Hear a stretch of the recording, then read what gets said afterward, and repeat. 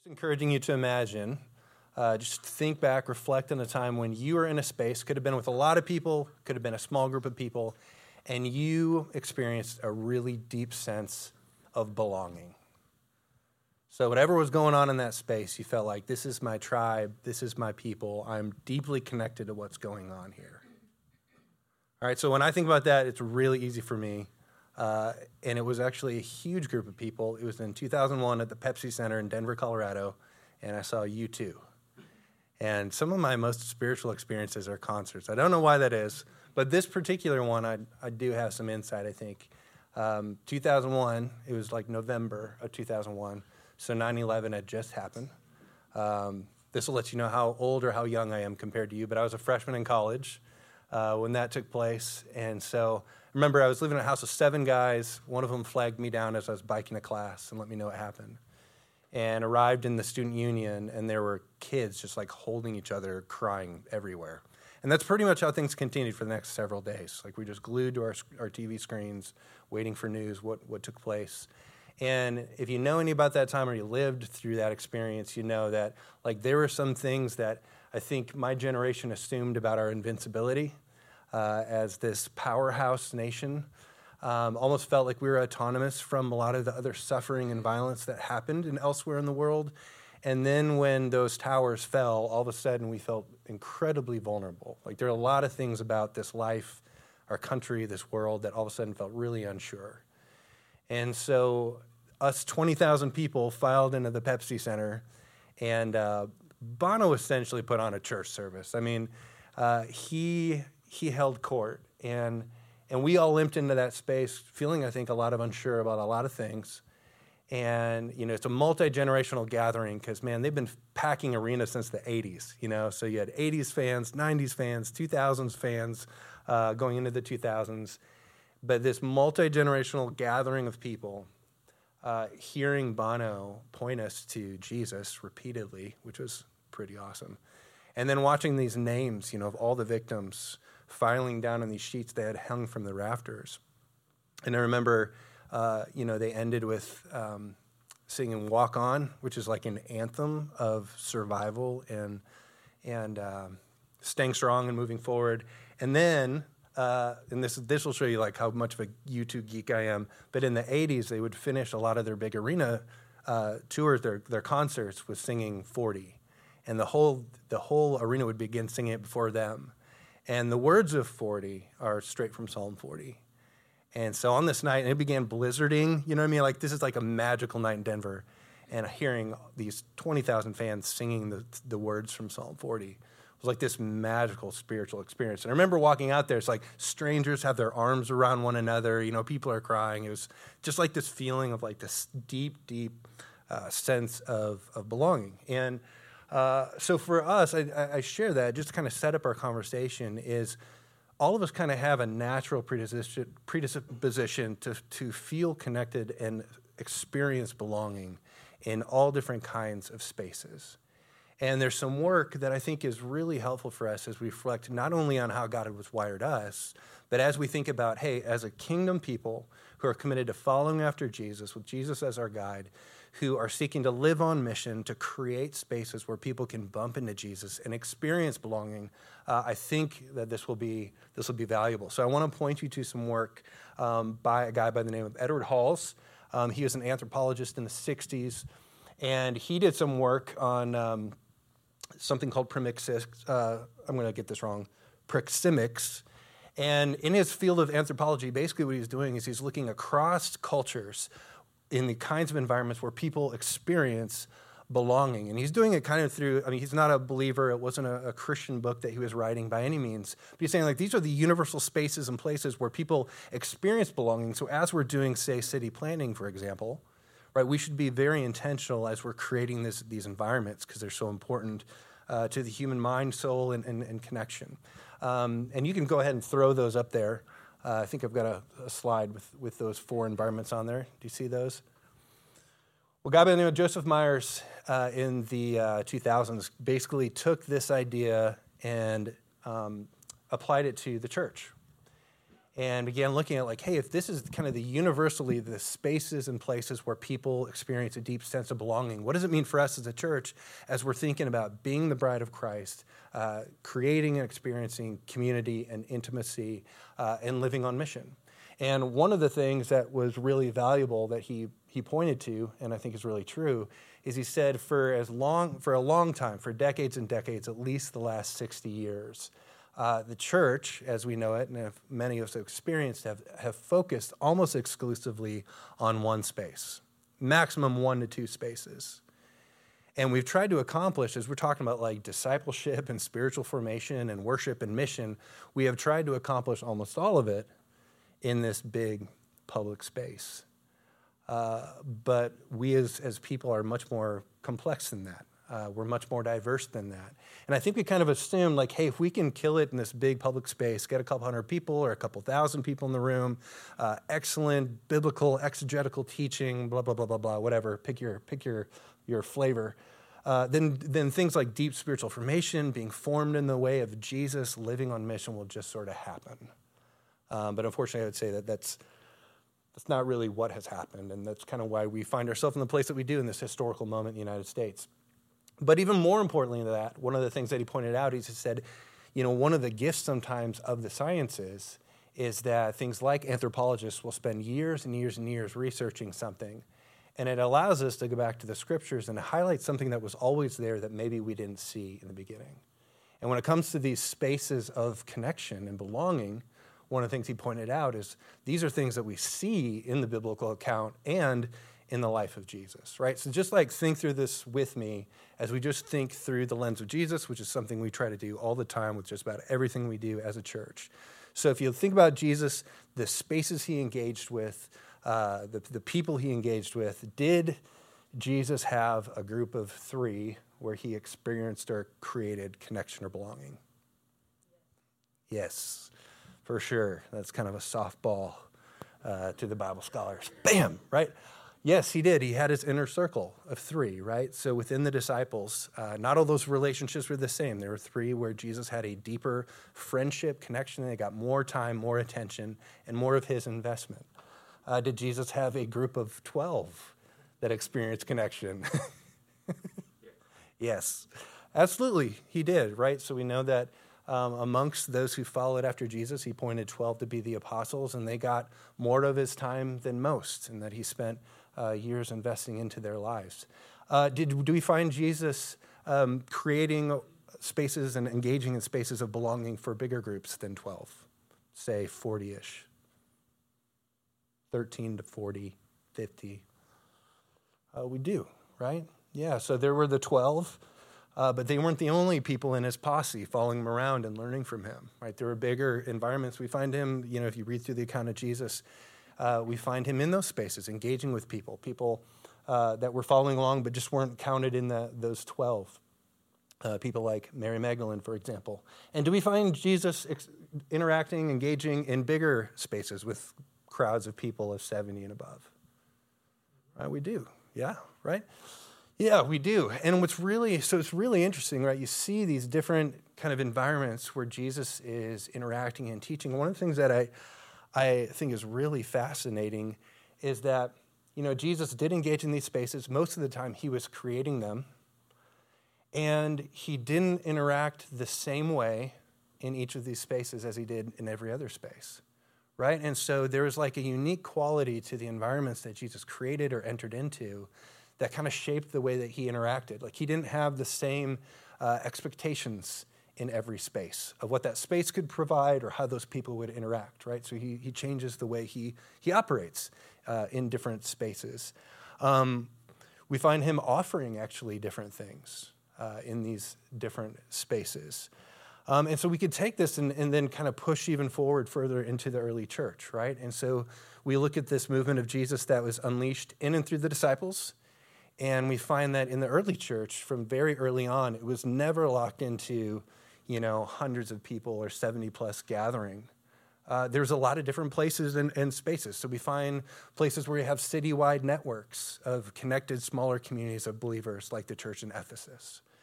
We see that, have this idea of oikos, right, which means like household, kind of this expanded version of family of 20 to 40 people that we would say, oh, that actually seems pretty similar to what Halls is calling the social space here.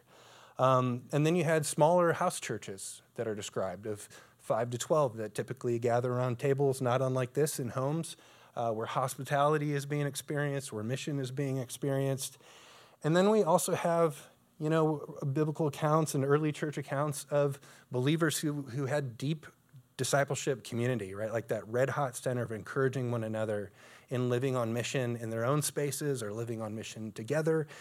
And so even there, we just see that the church is the church in a lot of different ways, in a lot of different spaces, and not everybody experiences belonging and connection in one space, right? And so they're everywhere. I was on a call recently with a guy named Lucas Pulley, who's with the Tampa Underground, and he said something kind of on this topic that has really just like reverberated like in my heart and mind ever since I heard it. Like I can't unhear it. And I think this really rings true. And I'm going to read it so I don't misquote him, but this is what he said. He said, I think right now, in our time, this concept of belonging is on the forefront of what it means to demonstrate the kingdom of God to people. Right, and so one of the things that we have kind of circled back to as a community of faith is one of the questions we're constantly asking as a Jesus people who are in a particular time and place in human history, right, is like, what does it mean for us here and now to proclaim and demonstrate the good news, right? It's like, what does the good news of the King and the kingdom sound like in light of what is going on, in our world? In this cultural moment, to those in our city, to those in our neighborhoods, to those in our circles, what does good news sound like, right? And how do we share that, and how do we put that on display? And this is just one of those questions like every generation has to ask for themselves, right? Because every time in history is a little bit different, right? What does good news sound like? And I think right now I'm increasingly convinced that one of the biggest issues, and you've heard us bring it up multiple times because it's just so central. One of the biggest issues that exists is we are living in a time where there is a crisis of loneliness. I mean, it is everywhere. If you're connected to people, like I'm telling you something you already know, right? It's everywhere. And so I want to share this with you. These are news titles of articles that were written just over the last 3-4 years on this topic. So this is from 2018, the Washington Post. So this is pre-pandemic. And all the isolation that came with that. This was the title of the article. Surgeon General says there is a loneliness epidemic. Right? That's a heavy word. That's not a word that the Surgeon General just throws around. There's an epidemic of loneliness. USA Today writes, young people report more loneliness than the elderly for the first time in recorded history. Boston Globe. The biggest threat facing middle-aged men isn't smoking or obesity, it's loneliness. The New York Times, the surprising effects of loneliness on health. This one's from The Atlantic. Loneliness begets more loneliness. Research on loneliness as a social contagion. New York Times again, how social isolation is killing us. This from Vice. Social isolation kills more people than obesity. Now listen to this one. This is from the Stanford Journal. Loneliness has the same effect on mortality as smoking 15 cigarettes a day. It's incredible. That's the Stanford Journal. And then this one from the Frontiers in Neuroscience. The region of the brain that's activated when we experience rejection or loneliness is the same region that registers when you step on a Lego. So you know it's serious. If you've ever had kids, that's some real pain, right? But so listen to, what we're hearing, right? It's like there is a direct connection between loneliness and health, and not just mental health, though certainly mental health, but physical health affects how long we live or don't live, affects our physical health in all kinds of different ways. That's to say nothing of emotional health, relational health, spiritual health. And so here's what I'm just increasingly convinced of is for us as we ask the question, like, what does good news sound like for the people that God has placed around us? Whatever the answer is to that question, I'm convinced that it involves a very real and deep sense of belonging, like an experience of belonging. We see, like, as we think about what this means for us, when we look at the early church, we find them doing like really beautiful, redemptive kingdom work, that was relevant for their time, their place, the opportunities God put in front of them, right? And so we find them doing things like restoring sight to the blind, taking care of the poor. We find them providing shelter and family for widows and orphans. They sold farms and land, laying it at the apostles' feet to distribute and meet the needs of others, right? These are all examples of them putting flesh in the kingdom, right? The kingdom breaking in where God had them, right? And so they were asking questions like, what realities exist around us that do not reflect the Father's heart for his kids, right? Or the way we put it at times around here is like, if Jesus were to move into the neighborhood, into our city this week, what are the broken things that do not reflect the Father's heart that he would begin to fix if the kingdom was breaking in its fullness and God was making all things new, right? And so they are thinking things like, well, in the kingdom, there won't be orphans without family. Or there won't be widows scraping by trying to survive. There wouldn't be this great disparity of wealth where you had some families with tons of land that they may or may not fully utilize and other families who are struggling just to put bread on the table. And perhaps there's an invitation for us then in this as kingdom people. And I think for us, right, as we ask, like, what is the cultural moment God has placed in front of us? What does it look like for us to be a kingdom people here and now? That we could conclude, like, in the midst of these scores of people feeling isolated, alone, feeling like they have no real place of belonging, no community with which to journey or fellowship, to ask for help when they need it, that I think we could conclusively say that that's not reflective of the Father's heart, right? In the kingdom of God, there will be no forgotten, overlooked, unloved, isolated, or lonely people. And that maybe, just maybe for us, there's an invitation as kingdom people in that.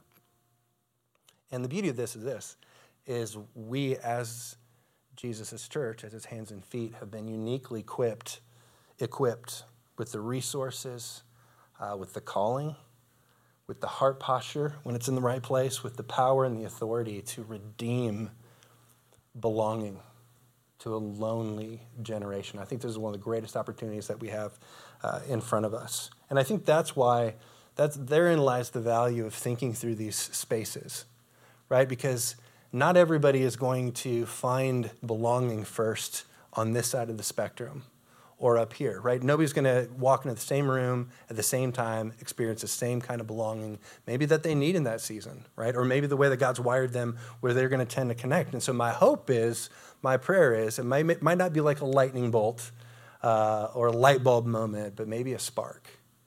As you start to think through the spaces that maybe for you in, like, say, your microchurch, where you might say, like, we threw that image back up there, where it's like, man, we're really strong. I would say most of our microchurches operate in this space primarily. We're really strong here, but as we think about these people that God has placed in our spheres of influence, on our hearts, the people we're praying for, the people we're creating for, the people who are like, man, they're struggling alone. If they could just experience the living Jesus, it would change everything for them. I know it. That maybe there's opportunities that right up until now we haven't seen yet. It's like, man, they actually might find belonging in this kind of a space where they can maybe have a little bit more autonomy, where it's not quite as intimidating, over here, or vice versa, right? And so how long have I gone? I got to be getting close. Okay. So let's do this. Here's what I want to do is just as like a practical exercise in thinking about these spaces, because I know it can feel like we're floating in the ethereal 10,000-foot space. I want to just think through like tangible examples, right? So together, like tangible examples in and out of the church of spaces of these sizes where people might experience a deep sense of belonging, all right? So let's start public space. Like, who can think of a public space where people might experience a deep sense of belonging? So 70 plus. Yes, that's right. Grown men, strangers, just hugging it out. Yep. Feel like a tribe.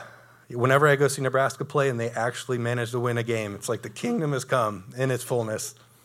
Yeah, strong sense of belonging there. What else? Gave you? Some of these music venues this weekend with big ears are probably having some of that experience. Absolutely. Absolutely. I got to go see Dave Matthews at the Gorge this last year. 3 nights in a row, Dave Matthews. And it's like the only thing we all had in common was that we appreciated one of the greatest jam bands of all time, if I don't say so myself. Spent half the time like carrying drunk people to their tents so they wouldn't get arrested, you know. But it's a sense of belonging. I'll say that. We were a tribe by the end of it. What others come to mind?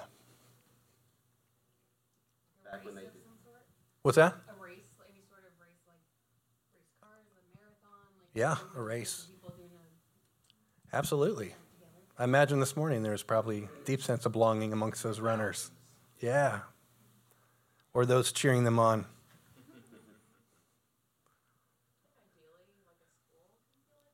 Yeah. Ideally a school. Absolutely. Yeah. Both of my teenage daughters laughing at that. She said ideally. Back when they did midnight movie premieres, that Yes. used to be really fun. Midnight movie premieres. Avengers midnight premiere, that was something. Oh, man, yes. That's a great one.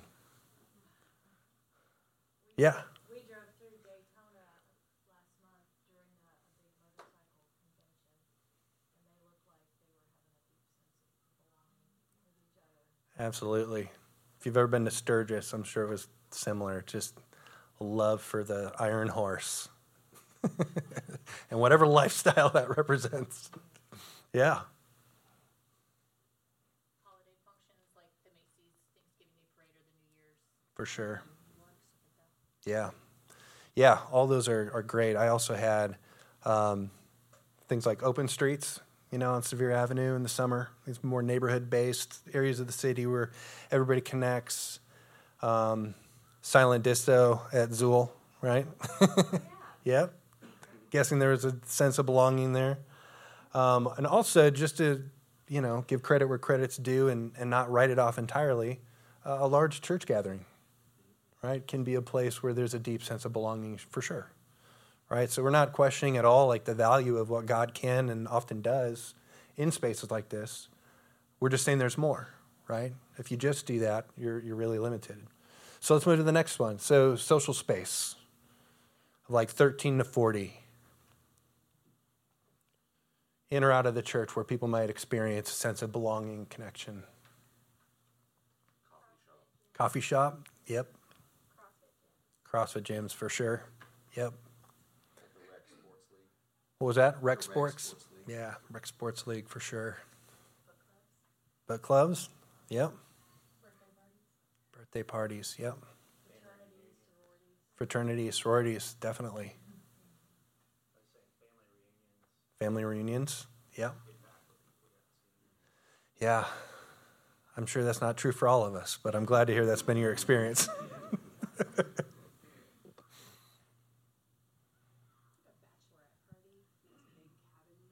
Yeah, bachelorette party, camping party, right? Yep. Yeah, for sure. I think there's some others, like any neighborhood get-together, a party has the opportunity to be that. Also around, like, you know, things that you enjoy doing, like mountain biking club, kayaking club. You guys already nailed gym, small business owners collective, St. Patty's Day with friends and maybe soon to be friends, right? Any of those. Yeah, any of those are places where you might experience a deep sense of connection. Let's get a little bit more intimate, a little bit smaller. So personal space. So we'll say like 3 to 12.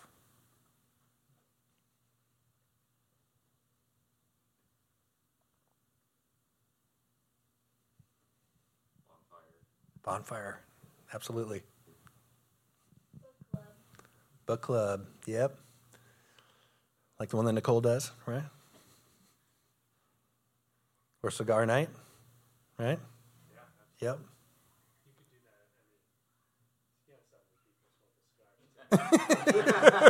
that.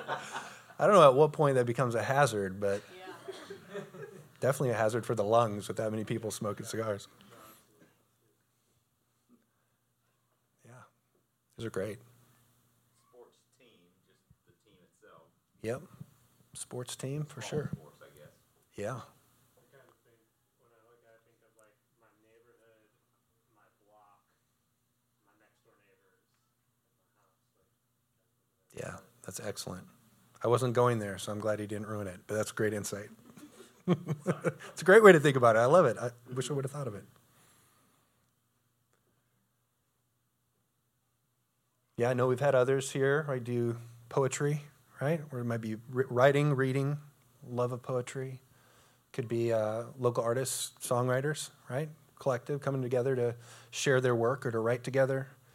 Any of those, like as I shared, I think most of our microchurches, and this tends to be kind of like their sweet spot when they're not throwing parties. Most of our microchurch cores are about that size, 3 to 12. Yeah, so that's great. So let's go to the last one. So even smaller, intimate space. So we'll say like 2 to 3. And I want to challenge you to think outside the church. What examples do we have? Like immediate families would be. Immediate family. Yep.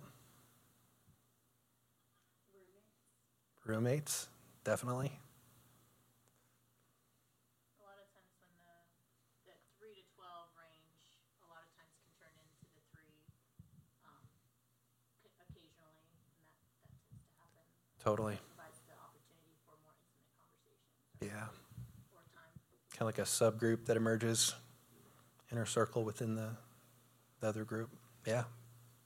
Or just like people don't show up and you just end up with a small group. Totally. I'm sure none of our microchurches have ever experienced that happening.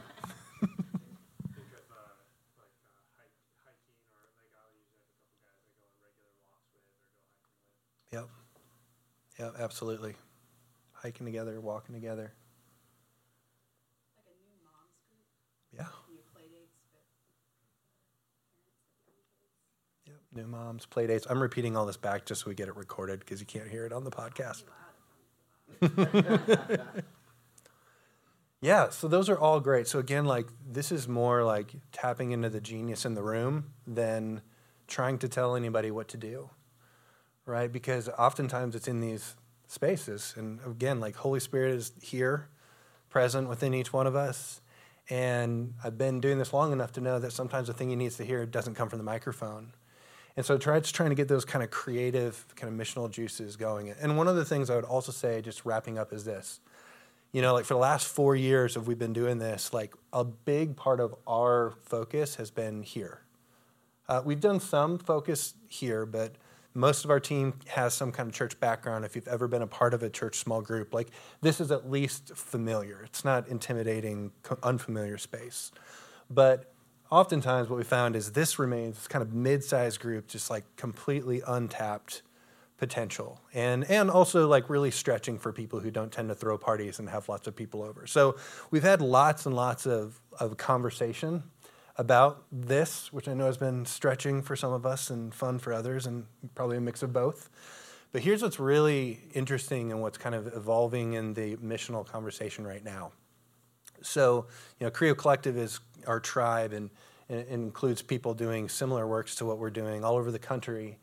And what's emerging on the other side of COVID and the pandemic and the isolation and the loneliness we're talking about is with that has come a lot of social anxiety as well that has been exacerbated or shown up on the other side of the pandemic. And in that, what's been really interesting is for some, there's a little bit more of a nervousness about this space, where this used to be, I would say, like the bread and butter, you know, for a lot of missional types. And there's a renewed longing and interest for like the one-on-one environment. And I share that, one, just because we probably need to grow in that. But what gets me really excited is the truth is, like, not everybody has kind of the natural disposition or gifting to pull off a big public event of 70 plus people, you know, and not everybody has the gifting to throw a great party and to make people feel connected and belong. And not everybody has the gift set to cultivate deep, interdependent community that lives on mission of 12 or so. But everybody can do this, right? Everybody can do the one-to-one. Like, everybody gets to play in that space. Like, you can be terrible at a lot of things, but if you resolve to be a good friend and to take a vested interest in somebody and ask good questions about their story, their journey, their struggle, like where they're at in what they're living out right now, like this now becomes an incredibly powerful thing, and in our cultural moment seems to be really ripe for opportunity, and it's something that we can all be a part of, which makes me really, really excited. So all that to say, maybe, just maybe, there's an invitation in that for us as well. So here's what I want to do. I want to push to the tables, and I got a couple questions for you. And it's this. So as you think about these spaces, what spaces have you found to be the easiest to find or create? And where's it been hardest, maybe, to connect? And actually, let's just leave it there because we're not going to have a lot of time. So we'll just do that one. Sound good?